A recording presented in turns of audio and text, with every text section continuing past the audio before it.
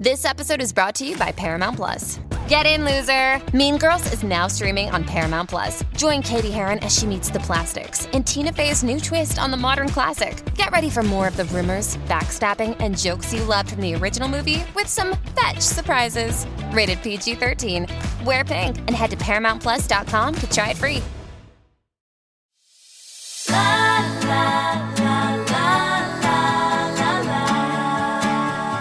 Welcome to What She Said. I'm your host, Candace Sampson. This week in Canada, conversation has been dominated by the forest fires spreading from coast to coast. The health warnings and issues they are causing are felt not only here, but around the globe. The present situation is a wake-up call to those still doubtful about climate change, urging everyone to step up and take responsibility. Yes, the skies will clear again, but we must remember that events like these, forcing us to wear air-filtering masks and heed indoor stay warnings, will become more frequent if our government doesn't take decisive action to alleviate the harm. I try not to stand on a soapbox too often here, but with climate change, silence is not an option. In the upcoming weeks, I'll be bringing in experts to discuss what we can do. And if there's a climate topic you're particularly interested in, please reach out. Connect with me at What She Said Talk on Facebook and Instagram. But for now, here's what's coming up on today's show. This year, more than ever, it's important to be vocal about our support of the LGBTQIA2S+ community as they face a barrage of hate and threats, prompting the federal government to even increase security funding for Pride events. Faye Johnstone from Wisdom to Action knows all too well what this group is facing on a daily basis after being inundated with death threats and hate messages for appearing on a Hershey's chocolate bar this spring. Faye, thankfully, is no shrinking violet and has been continuing her advocacy work to protect the rights of this small but mighty community. Faye joins me to discuss the current state of things in Canada and how allies can help. Chelsea Felker was lonely and wanted to make friends, but how to do that in our hyper-connected yet disconnected world? Through TikTok, of course, and by moving the online-offline into events and meetups. Her idea is taking off in her hometown of Ottawa, and through it, women are finding new BFFs. Chelsea joins me to share why she started her account and how anyone can do this in their city. Anne Brody is in with new entertainment and is desperately trying to help me recover from my Ted Lasso blues. This week we take a look at Mary Harron's Daliland, starring Ben Kingsley as Salvador Dali, and The Crowded Room, a 10-part series based on the true story of Billy Milligan, produced by and starring Tom Holland on Apple TV+. The spotlight on alcohol consumption continues to intensify after new Health Canada guidelines updates and the push for labeling grows. Dr. Aaron Hoban, a senior scientist from Public Health Ontario, is here to shed light on this crucial matter and to discuss the pushback from the alcohol industry that claims labeling doesn't work. Finally, Natalie Samodiak knew she was related to a Ukrainian opera star her whole life, but it wasn't until a tour in the Ukraine that she realized she was also a national treasure. Natalie has now brought Solomea's story to life in her new documentary that celebrates the human spirit and looks to preserve the rich history of Ukraine, where history, artistry, and personal triumph unite in an extraordinary way. It's another full week at What She Said, with interviews that empower, educate, and entertain. So let's jump in right now. My first guest today is an unstoppable advocate for LGBTQ2+ rights and education, a distinguished community engagement expert, and a highly recognized diversity and inclusion consultant. She is Faye Johnstone, the executive director and co-owner of Wisdom to Action, an organization dedicated to youth mental health, community health and wellness, and gender-based violence issues. Based in Ottawa, Faye has tirelessly dedicated her career to creating meaningful change within the LGBTQ2+ community, driving initiatives at local, provincial, and national levels. From leading successful campaigns to making a stand in the face of online harassment, Faye has consistently displayed courage, resilience, and unwavering commitment to her cause. As a trans woman herself, Faye's advocacy is not just professional, but deeply personal. They have leveraged their platform to effect substantial change and promote inclusivity, inspiring countless individuals along the way. It is a real honor to have her on the show today. Welcome to What She Said, Faye. Hi, Candace, and thank you so much for having me on today. It's an honor for me to be here with you. I'm thrilled that you're here. So from your perspective, I mean, it's Pride Month, so let's start with this. So what's the sort of the current state of LGBTQ2+ rights in Canada, and what are the most pressing issues that need to be addressed? That is a phenomenal question. I think in Canada, we've come a long way in the last 20 years, and it's important to recognize that. We live in a world radically different from the realities of everyday discrimination, of state-sponsored homophobia and transphobia that defined the 70s, 80s, and 90s. But at the same time, things are not as well as they could be. Our community is still struggling each and every single day.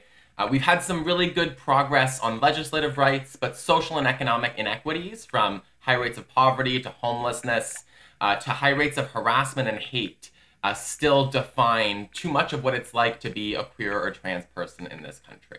And so right now, again, we're doing better, but I think the biggest issue on my mind today is this unprecedented surge in anti-queer and anti-trans hate, and this recognition that while we've come a long way, much of that progress is unfortunately quite precarious. What is driving this rise in hate we're seeing? And more importantly, what can we be doing to counter it effectively? So I think the rise in hate is best described as an evolution. I think, Canada, hate has always been here. It's not an anomaly. It's not new. But I think over the last few years, we've seen increasing far-right radicalization all across the world and across North America. That has begun with things like white supremacy reviving itself in bigger and bolder ways in the US. That flowed into the COVID-19 pandemic, where we saw this rise in conspiracy theory and a way through which far-right anti-queer and trans groups could recruit and appeal to a broader segment of the public, because folks were beginning to be radicalized and more distrustful of media, of politicians, and all of those things. And I think when it comes to anti-queer and trans hate specifically, I think there was a recognition that far-right and anti-queer groups could try to segment off certain members of our communities, and that by doing so, they could set the stage for further radicalization and further proliferation of anti-progress and anti-rights rhetoric. And so they realized they could get votes from it. They realized that they could create fear and anxiety, and that could help fuel this broader anti-woke narrative that we're seeing pushed by elected officials and anti-queer and trans groups all across the country right now. But if you were just, let's just say an alien landed on Earth and was reading the news and listening to, the discourse, they would think that trans people must be running the world. What is the actual percentage of trans people in Canada? So the best data that we have comes from Statistics Canada. And I like to preface, I think there's a lot more trans people than any government survey could ever account for. We have a long history of not wanting to be counted by governments and distrust there. And rightfully so, yes. Right? Yeah. But I think, so we're 1% of the population, maybe. Likely a little bit more, in my opinion. And that percentage of the population, again, is, more likely to live in poverty. The best data we have says that 48% of trans people make under $30,000 a year. And so this idea that trans folks are everywhere and that we're pulling strings of power, there are no elected officials at the federal level that are trans in Canada. There was maybe 5 trans folks elected to provincial legislatures.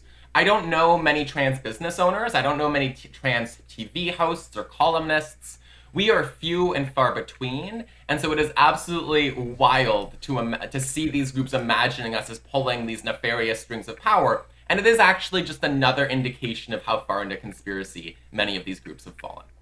Well, you have experienced the hate firsthand. You were recently on the wrapper of a Hershey's bar for International Women's Month, which, by the way, I can't find anywhere. And I have been hunting for you all over Ottawa, but I'm going to find one. I swear I will. But tell me about the impact this campaign had on you personally, and then in terms of the work that you do. So personally, I participated in this campaign with joy and happiness. I was excited to be alongside 4 other young women celebrating all that women have to offer in this world and recognizing how far we still have to go. And my hope in participating was to give some visibility to young trans people, young trans women and girls in particular.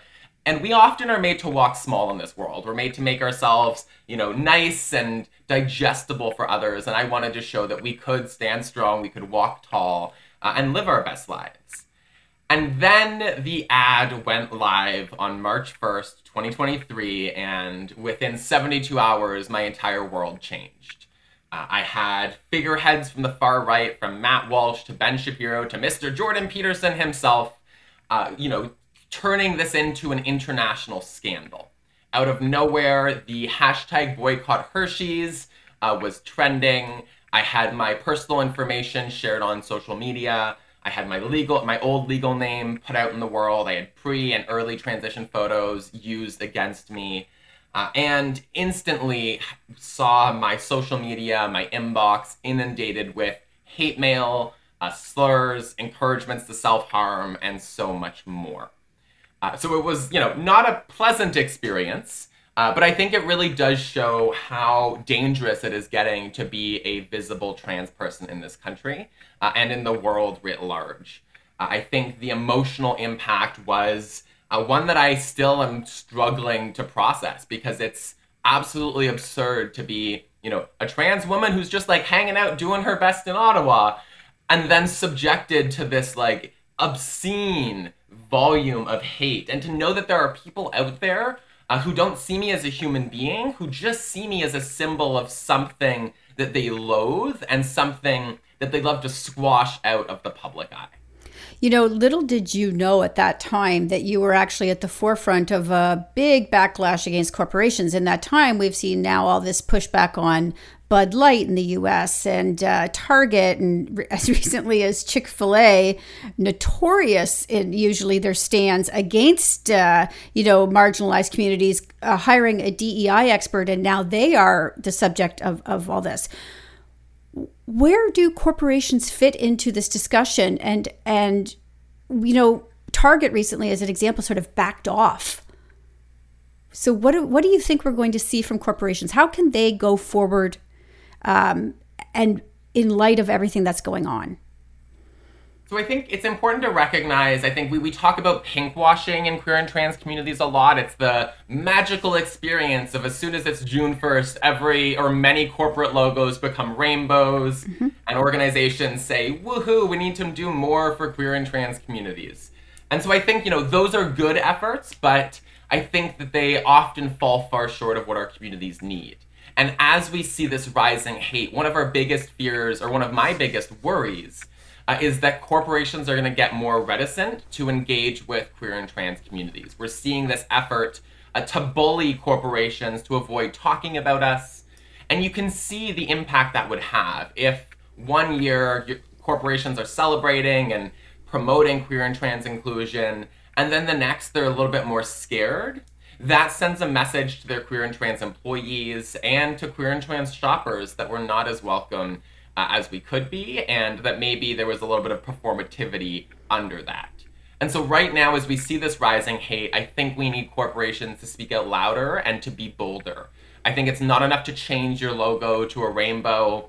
I think you need to be speaking out about rising hate, and you need to be showing your work. What I mean by that is I want tangible efforts to support trans and gender diverse and queer people to thrive in these corporate environments. I want corporations that are helping sponsor and donate to local queer and trans organizations, as many do, but to escalate those efforts, because there is a principle at stake here, and it is what kind of world do we stand for? One where we accept and celebrate diversity, or one where that diversity is vilified and where the very humanity of our communities is put into jeopardy. And how can they push outside of those June boundaries as well? Because it's not just June. You're not just trans or gay in the month of June. So what can they do year round to really show that support? I think part of it is about ongoing efforts internally. So things like queer and trans employee resource groups, things like training Making sure that their health benefits include things that trans and gender diverse people might need, like voice therapy or laser hair removal or things like that. And I also think it's about speaking out and celebrating queer and trans culture. So recognizing days like the Trans Day of Remembrance, like the International Day Against Homophobia, Biphobia, and Transphobia, but then making sure that they're also participating in things like drag events, in pride parades, that they're really present more in our communities than just the month of June. Because as you said, we are gay year round, and our rights should matter year round too. Precisely. I couldn't agree with you more. We're going to take a quick break and go to commercial, but we'll be right back with more from Faye Johnston. More of What She Said with Candace Sampson coming up.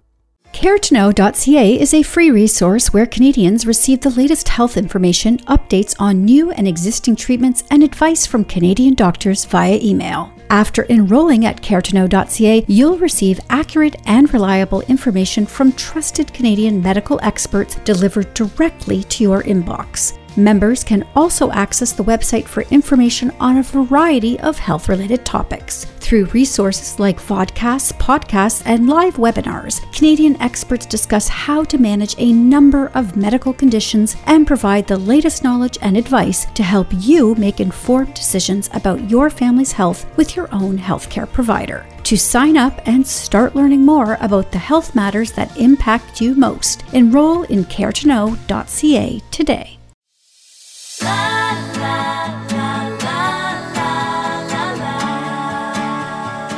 And now, back to Candace Sampson and What She Said. Okay, we're back with Faye Johnstone. We're going to move a little way from corporations and let's go into sort of the role of government here because, educational institutions, as we've seen this month, absolutely shocking to me, was that a school board in York Region is not flying the pride flag. What are your thoughts on this, Faye? Catholic school boards and queer students in Catholic schools are twice as likely to face harassment in their schools because of their gender and sexual identities.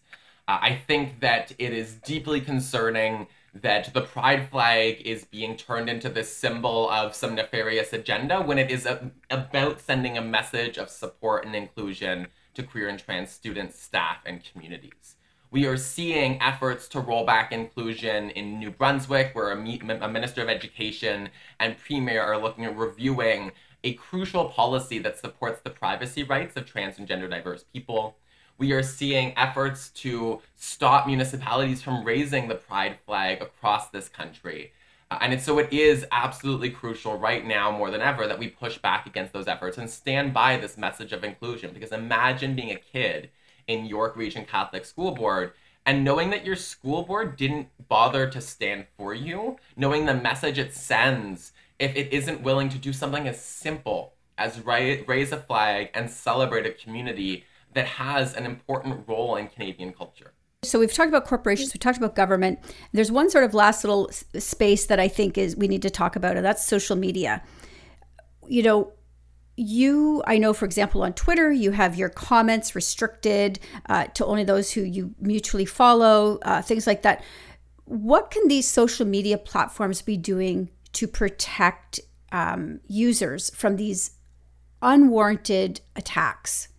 I think that they need to lean in often to policies that they already have. So, for example, on Twitter, there has historically been policy protections that you can't misgender or dead name trans and gender diverse people, and that you can't, go around calling people groomers and pedophiles. And recently, I think they've become more lax with enforcing those safety measures. Elon has become more lax. Yes. Okay. Absolutely. So I think, social media platforms, they can reinforce those protections. They can make sure they embed inclusion into their platforms. Things like pronoun options, like we have on LinkedIn and I believe on Instagram now as well. But then making sure that there is a rigorous process to oust hateful accounts.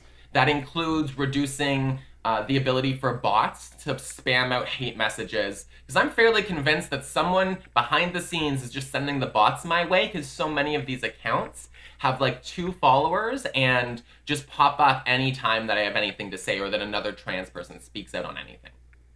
Yeah, there's absolutely way too many bots. And I know this from experience myself, even just, in a few things, especially when the convoy was going on, there was a lot of bots on that platform. So let's talk about wisdom to action, because this is a very positive, happy thing. I think it's not a happy thing that you have to do this, but it's positive in all the work that you're doing. Tell me about it. Yeah, so we are a consulting firm and social enterprise. We work with governments, nonprofits, social services, and everybody that we can to advance gender and sexual diversity, to advance gender justice, and we also help with nonprofit organizational development, so helping organizations do what they do better. And the thing I love about our work is that there's a lot of downtown Toronto C-suite consulting firms that live and thrive in the business world and upsell you and just want to pop in, make some money, and go about their lives. Whereas we strive to be grounded in the communities that we work with. We're not here to give you a magical corporate solution. We're here to work with you to help you do what you're doing better and to scale your efforts through a grounding in community engagement and anti-oppression. My favorite thing about what we do, however, is we use our platform and our relationships to help fuel advocacy on queer and trans issues, challenging governments in particular to speak up and act amidst things like rising hate, poor health outcomes, and a homelessness crisis that is worse in our queer and trans communities than within the general public. And my last question for you then is, I think a lot of people, are watching from not in the LGBTQ2+ community who are watching all of this, obviously support you, but don't know what they can do personally. So what are some action steps that we can take, not just in June? We need to emphasize this all year round. What can we do to help this community and actually push back on this hate? So I think, we have a new nonprofit called the Society of Queer Momentum that is striving to address this rising tide of hate. And we have a campaign out right now at www.act4queersafety.ca that is calling on the federal government to address this rise in hate. And so I think anyone this month or all year round can go to that website, sign that petition, and send a message of support. But I also think now is the time to be supporting our local queer and trans community organizations, like Kind Space here in Ottawa, or the 10 Oaks Project, or the other organizations all across this country that are doing the work fighting hate, but also supporting our communities amidst all of these inequities that we experience. My last thought really would be to write your members of parliament, your city councilors, your school board trustees, and any other elected official in your community, because we need them to hear from local residents. There are only so many queer and trans people, and there are only so many of us who have the time and resources to spend reaching out to our elected officials. If you, as an ally, can reach out to those folks, emphasize the importance of inclusion and your desire to see your elected officials act, that empowers us to be more able to access these spaces and to get these governments at every level to act amidst rising hate. And that's magic to my ears. And I think people might say I'm being a bit alarmist here, but you are literally the canary in the coal mine. And if people value their own rights, they should absolutely be protecting yours. Absolutely. This is about more than just queer and trans communities. If they can succeed in demonizing us, they will do it to others next. We're already seeing reports of cisgender or non-trans women being harassed in bathrooms because they're gender non-conforming. And so this is also about everybody's rights. And it's also about the fact that queer and trans communities exist in every single place and space. If you are a parent, you could have a queer and trans kid. If you are a parent and you want other families to have accepting spaces for their children, you need to be speaking out right now more than ever. This is not just an anomaly or an isolated issue. This is a rising tide of hate that is trying to roll back progress for all of our communities. Faye, you are a bright light. I can't thank you enough for joining me. I'm going to get all those links you gave during the interview and put them in the liner notes when this goes out on podcast. And I hope we can have you back again someday soon. I would love to. This has been a pleasure. Thank you so much for having me on. More with Candace Sampson and what she said coming right up. Are you looking for authentic, high-quality, and handcrafted seal, fur, and leather products created by Canadian Indigenous fashion designers and artists? Look no further than Proudly Indigenous Crafts and Designs, or Pick&D for short. Their e-commerce platform celebrates and showcases the skill and creativity of Indigenous fashion designers and artists. These innovative artists combine traditional sewing techniques with a contemporary approach to create modern and timeless accessories, footwear, clothing, and home decor products. And when you buy from Pick&D, you are not just getting a beautiful and authentic seal product, you're also supporting Indigenous communities. Proudly Indigenous products are natural, eco-friendly, and of the highest quality. So visit proudlyindigenouscrafts.com today and experience the beauty of Indigenous craftsmanship. Pick&D, proudly showcasing Indigenous fashion and supporting Indigenous communities.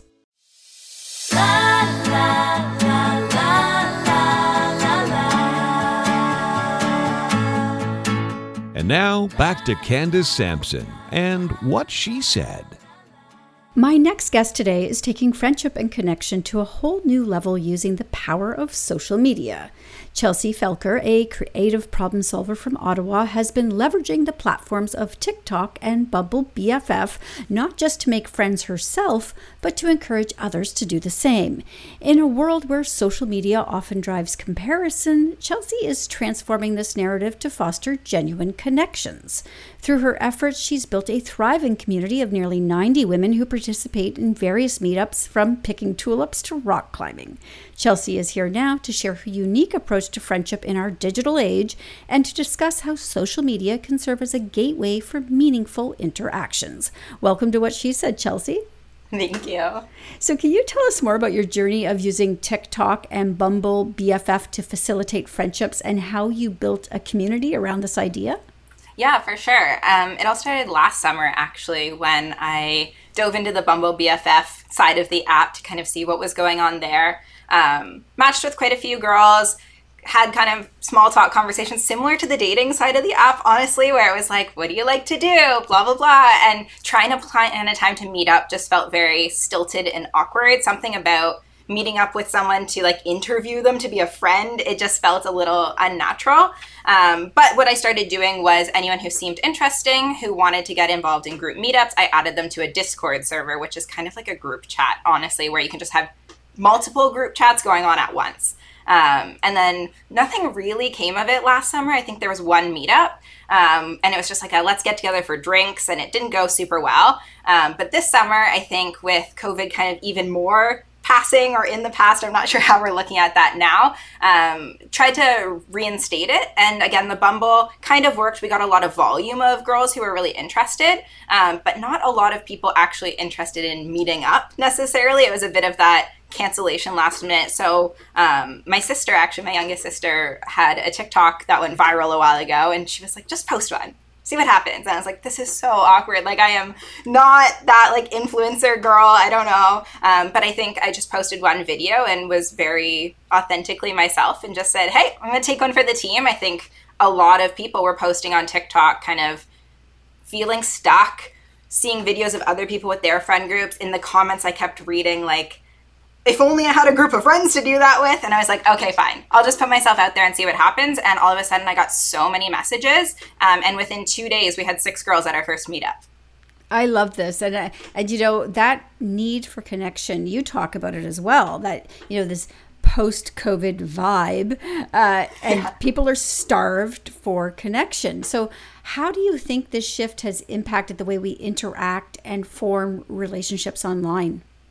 Yeah, it's interesting. I think TikTok especially has made it a little bit more comfortable to just be yourself. I think even the big difference between a Bumble profile versus a TikTok is you can see me moving. You can hear the inflection in my voice. You can see, like, do I think I might want to hang out with that person? Whereas if you swipe through like 6 pictures of me and say like, want to go for a picnic or paddleboarding? And people are like, you could be anyone. I've gotten a lot of people messaging me just saying how like welcoming the vibe of the video is, and it makes them feel like they can show up. And I think it is a risk to show up and meet a stranger.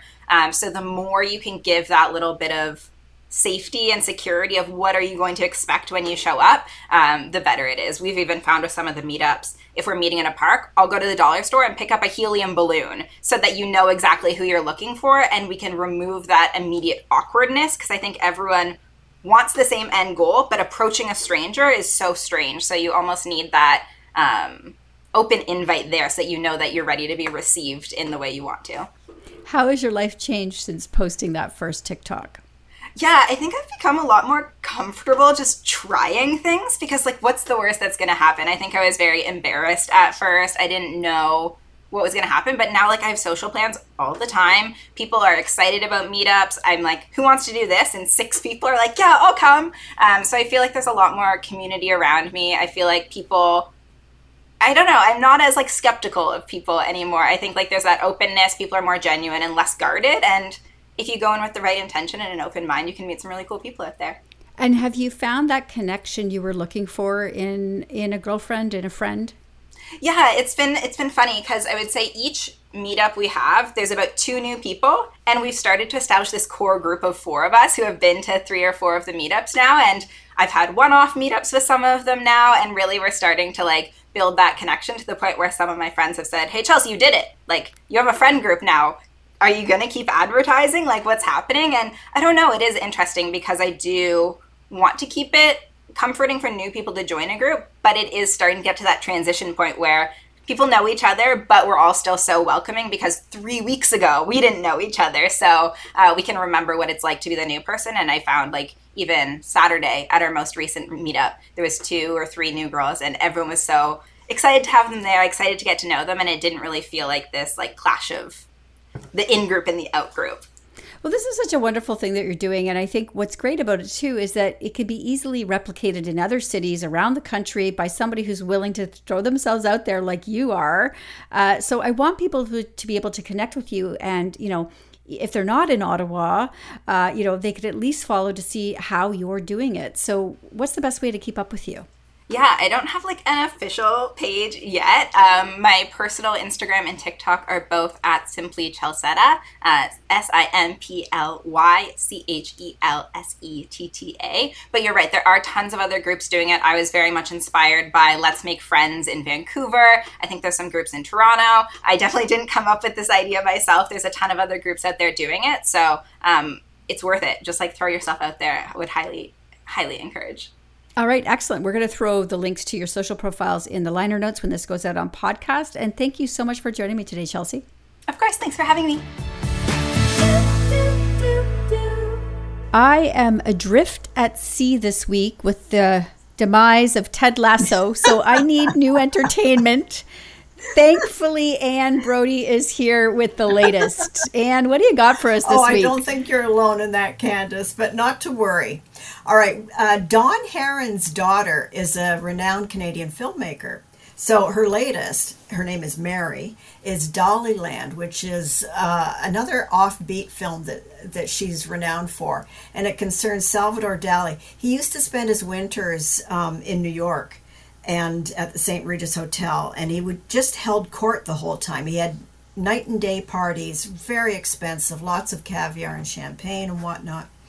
Well, turns out he and Gala, his lover and muse, are in a bad financial state. He has 3 weeks to do some paintings to fill up a show locally to sell. If they don't sell them, they are ruined. But he can't stop partying, with all these bold print names of the mid-70s. So that's, he's in a really bad situation. Furthermore, he's kind of a weak willy. He's easily led by people. And it turns out that Gala is sending most of his money to her young lover.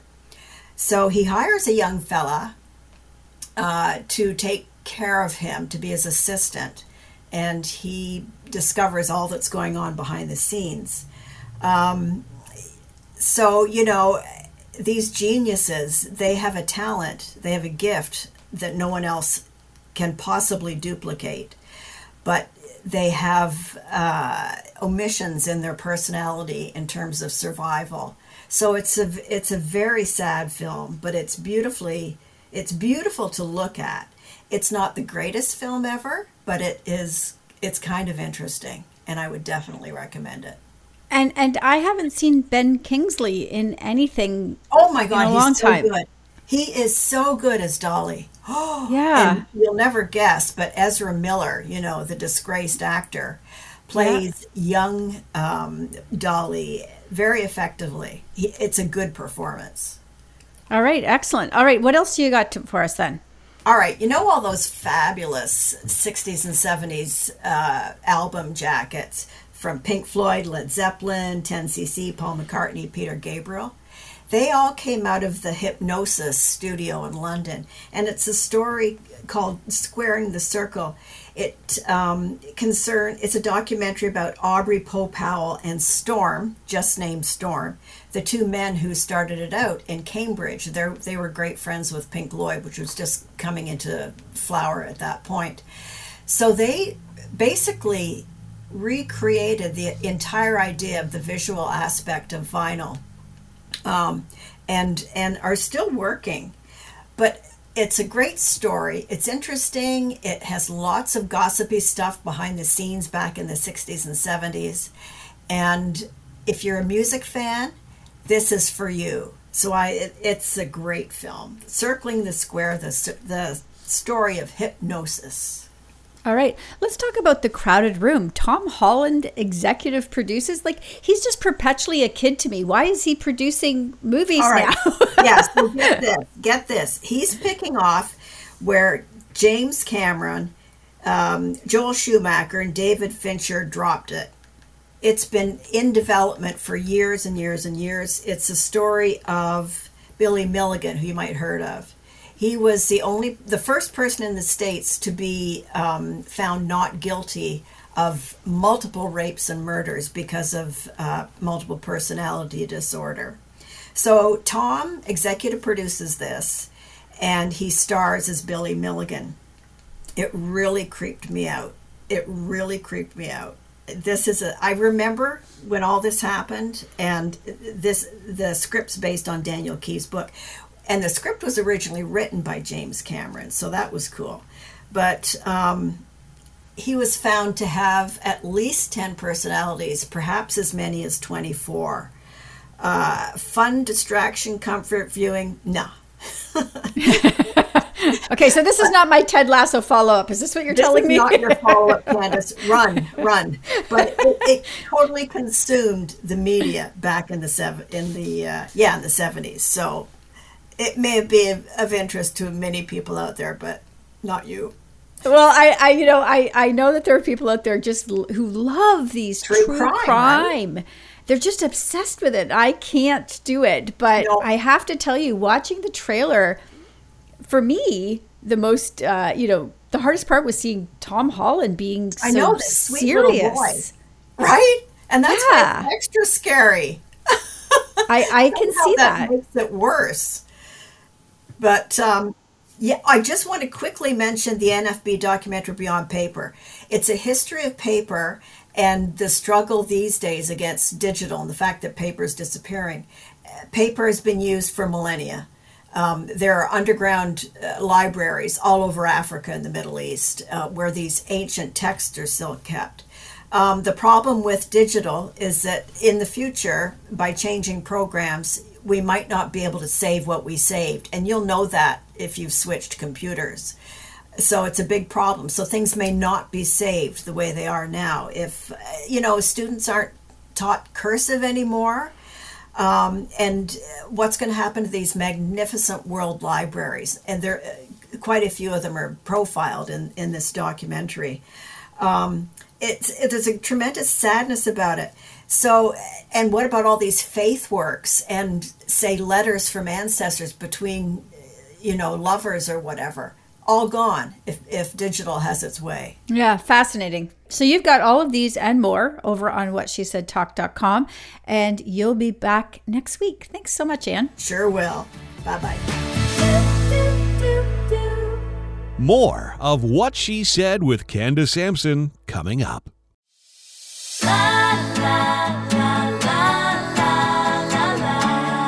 And now back to Candace Sampson and What She Said. In life, there are a myriad of things we take pleasure in, yet many come wrapped with hidden consequences. That's why we have warning labels on products like cigarettes, cannabis, and vapes, informing us of their potential risks. Even our restaurants diligently disclose calorie counts and quantities of sugar in salt in meals, giving us a clear idea of what we're getting ourselves into. But what about alcohol? It's intriguing that alcohol, a recognized carcinogen, often slips through the checks and balances. Isn't it high time we question this status quo? Joining me today is Dr. Erin Hoban, a distinguished senior scientist from Public Health Ontario, here to shed light on this crucial matter. Welcome to What She Said, Erin. Thank you. It's a pleasure to be here. I'm so happy we're having this conversation about alcohol more and more in the media and just in general in our lives. But can you start actually by explaining the significance of the recent updates to Canada's guidance on alcohol and health and its implications for public health and awareness? I think there are three main messages from the updated alcohol and health guidance. The first being that people in Canada have a right to know the most up-to-date and accurate information on alcohol and health. Canada's updated guidance was developed to support people in Canada in making more informed decisions when it comes to alcohol and health. The guidance is not intended to tell people what to do, but to provide easily accessible, accurate information on alcohol and health. The second key message is that alcohol causes dozens of diseases, including cancer, most cardiovascular diseases, and liver diseases. So it's more than just a hangover in the morning or alcohol use disorder, although that's a very serious condition. Alcohol can cause, dozens of diseases, and I think that Canadians need to know that. Currently, the perspective in Canada is that alcohol is a relatively benign substance and not a substance that causes serious health risks. And the third key message is that if you drink alcohol, you aren't necessarily going to get cancer, but the risk of cancer and other alcohol-related health conditions increases the more you use alcohol. So one of the sort of key recommendations from the updated guidance is that using less alcohol is better for living longer and healthier. And can you remind me, or the audience really, what the guidelines are? How many drinks per week? So the previous guidelines that were released in 2011 recommended sort of this binary cutoff for low-risk alcohol consumption. And the new guidance is sort of getting away from this binary cutoff to provide a continuum of risk associated with average weekly alcohol use. And on this continuum of risk, the risk of an early death and disease from alcohol is low for individuals who use 2 standard drinks or less per week on average. It's moderate for those individuals who are using between 3 and 6 standard drinks per week, and it's increasingly high for those consuming 7 standard drinks or more per week. And at this level of increasingly high risk, so after the 7 standard drinks per week threshold, the health risk increases more steeply for females than for males, because females experience alcohol harm sooner and at lower levels of alcohol use compared to males. So I think that's another very important point of this guidance. And when you speak about alcohol harm, you're not just speaking about cancer, right? There are other issues there that may arise. Yes, so cancer is a very important health risk to consider, because the risk of cancer starts to increase at, very small amounts of regular use of alcohol. So even at 1 to 2 standard drinks per week, the risk of cancer starts to increase. But the evidence very clearly indicates that alcohol causes dozens of diseases. So above that 2 standard drink per week threshold, so once you are consuming 3 to 6 standard drinks or more, your risk of several types of cardiovascular disease or liver disease starts to increase. And those are the chronic conditions. There's also risk of more acute conditions. So in the guidance, There is a recommendation as well not to consume more than 2 standard drinks on any one drinking occasion, because after that amount, your risk of more acute conditions, whether that's injuries or violence, starts to increase. So there is some in the industry, though, in the alcohol industry, obviously, that are saying that these warning labels don't work, they're not necessary. What would you say to that? The evidence supporting alcohol warning labels as an effective tool for educating the public on the health risks from alcohol and providing safety information for people to use alcohol in a safer manner is growing, and it's also sort of more consistently showing that well-designed alcohol warning labels can, be this effective tool for widely disseminating this information to the population. Do you know how Canada stacks up on a global stage when it comes to these warning labels and how we talk about alcohol with consumers? There was a evidence review on studies examining the public awareness of the link between alcohol and cancer, for example. And this review found that between 13 and 50% of the population, and this is international studies, so around the world, know the link between alcohol and cancer. And at that time, the Canadian population, the knowledge of the link between alcohol and cancer sat around 25%. Now, when the guidance, the updated guidance was released in January 2023, it was really the first time that I can remember that Canada had a national conversation about alcohol and health.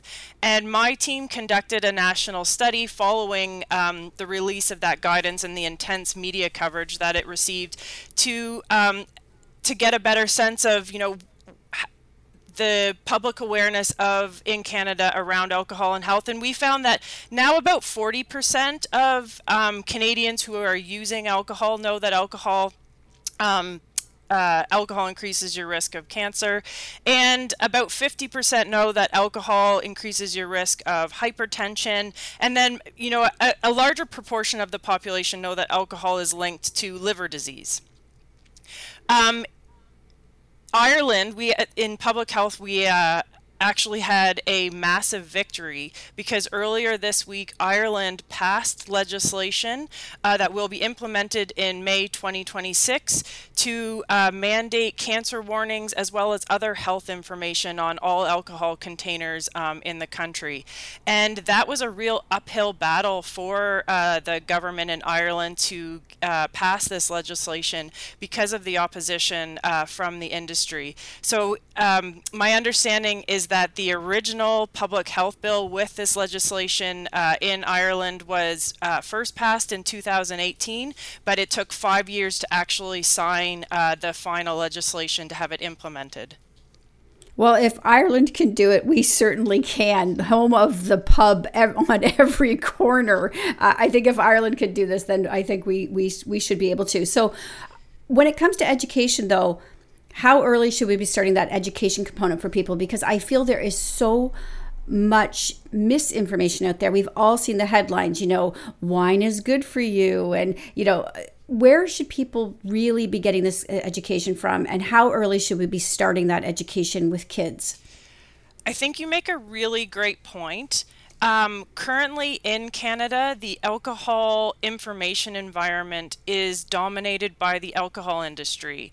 Whether we're walking in our neighborhood or commuting to work or attending a sporting event or a birthday party or a wedding, we are inundated with alcohol messages and cues that alcohol, is part of our daily life. There are very few public health information interventions that have been implemented in Canada, again, to provide easy access to public health information about alcohol and health. This week there was a study that was published in the academic literature suggesting that information interventions are important and a real cornerstone for a comprehensive alcohol strategy. And as part of this comprehensive alcohol strategy, this study suggested having effective school-based programs so that, children and adolescents can start to learn about alcohol and health and safer levels of alcohol use and real strategies to perhaps, make decisions about whether or not they're going to use alcohol. And if they do choose to use alcohol, how they can use it at safer levels. All right, excellent. I want people to be able to learn more and learn it from a reliable source. So where should people go to read up on this? The Canadian Centre for Substance Use and Addiction was the organization that led the updated alcohol and health guidance in Canada and provides comprehensive information on the guidance as well as alcohol and health in general. So I would recommend visiting their website. All right, excellent. Dr. Hoban, thank you so much for joining me today. Thank you. My next guest is a force in the world of film and theater, an alumna of the University of Southern California, the New York Film Academy, and holding an MFA in theater from York University. Natalie Samodiak has a new project that is near and dear to her heart for many reasons. In her latest project, Solomea, she delves into the life of the iconic Ukrainian soprano, bridging history, personal discovery, and art. Natalie's unique exploration of her lineage through this project underscores her commitment to storytelling and cultural preservation. Welcome to What She Said, Natalie. Oh, it's such a pleasure. Thank you for having me. So could you share with us the story behind the mysterious portrait that inspired your journey to discover more about Solomea and your family's story? Yes, of course. So growing up, my grandmother always had this beautiful portrait on her wall of this, very graceful looking woman. And it was so unusual to have a piece of art like that in her home. And so, when I was a kid, I would ask her and, say like, who is that? And she would always tell me that it was Teta Solomea, which in Ukrainian means Aunt Solomea. But over the years, she started to tell me a few more tidbits about who she was, the fact that she was, a world-renowned opera singer at the turn of the 20th century, a Ukrainian legend to this day. But I didn't really get it back then. It was just like, you take it for granted, like, okay, grandma, whatever you say. And it was only until I went to Ukraine for the first time when I was 15 where we went to this, we went to Lviv, which is in Western Ukraine, and they have this cemetery where like all Ukrainian national heroes are buried and, important figures. And you go on a tour there. And one of the first stops we go to is, of course, Solomea Krushelnitska's grave. And the tour guide is telling us all these details about her life. And I realize that the tour guide knows more than I do about my own family member. And that was just such a revelatory moment where I went, oh man, like I have a responsibility to know more about my own family member than a tour guide does. And so over the years, it was just something that I knew, it was a story that I was going to have to tell at some point. It was only a matter of when. And so when my dad said that he wanted to write a biography about her and announced that he was going to go on a series of research trips, I was like, oh, I'm coming, and I'm bringing my camera. And so I went with him and I documented our journey, and it became, it started in 2019, which was a very different world than what it is today. And so we started going on these research trips, going to places where she lived, where she sang, where she worked. And then, of course, the pandemic hit. And then, of course, in 2022, the Russian invasion happened. And so it changed the scope of the story and became so much more about preserving Ukrainian culture and really sharing this story of this Ukrainian figure who means so much to the people of Ukraine, even to this very day. And do you feel now that you would have a different reaction with that tour guide? Oh my God, yes, absolutely. Like I could tell her a thing or two. I'll tell you that. And do you think you've inherited any of your relatives' singing abilities? I I definitely am not as talented as her, but I will admit that, yes, I am a bit of a singer. I've actually released my own EP previous years, so it's something that I share. And, you know, it's the love of music, I think, is something that we all shared in our family. So it's been something that's definitely an inherited trait. Now, you mentioned you started to film this, obviously, before the invasion. Yeah. What does the importance of this film mean now, post-invasion? Oh, you know, it's funny. We used to talk about before the war happened of like, you know, who's going to care about a woman who lived, almost 100 years ago. And, you know, in Ukraine, in this country where like, you know, not a lot of people could even point it out on a map. And, you know, for the worst reason possible, we realized like we have a responsibility to tell this story. It's now more important than ever. And, you know, we always say along the lines of, in a time when the Ukrainian identity, the Ukrainian culture, the Ukrainian language, the Ukrainian nation is under threat of annihilation, every single story you tell about Ukrainian figures is an act of preservation. It's an act of resistance, and it's an act of speaking out. And so we just know that there is no other option. You know, it's no longer something that we think like, oh, well, should we do it? Can we do it? No, it's essential. That's the only choice that we have. And I think it's very important, too, for the audience to embrace this film and learn more about Ukrainian culture and history as well. So I want people to be able to find this. This is just an incredible piece of history that you've brought to life for everybody. So can you share where they can connect with you, where they can find the film, and perhaps keep up with what you're going to do next? Of course. I would say the best place to find me is to follow me on Instagram. I'm always, you know, keeping updates on what I'm working on and the progress of the film and all that. So you can follow me at natalie.samodiak. And otherwise follow the website, which is www.cohepro.com. And we've got all the information there, and we'll be updating as things come out. All right, wonderful. Natalie, thank you so much for joining me today. It was such a pleasure. Thank you so much.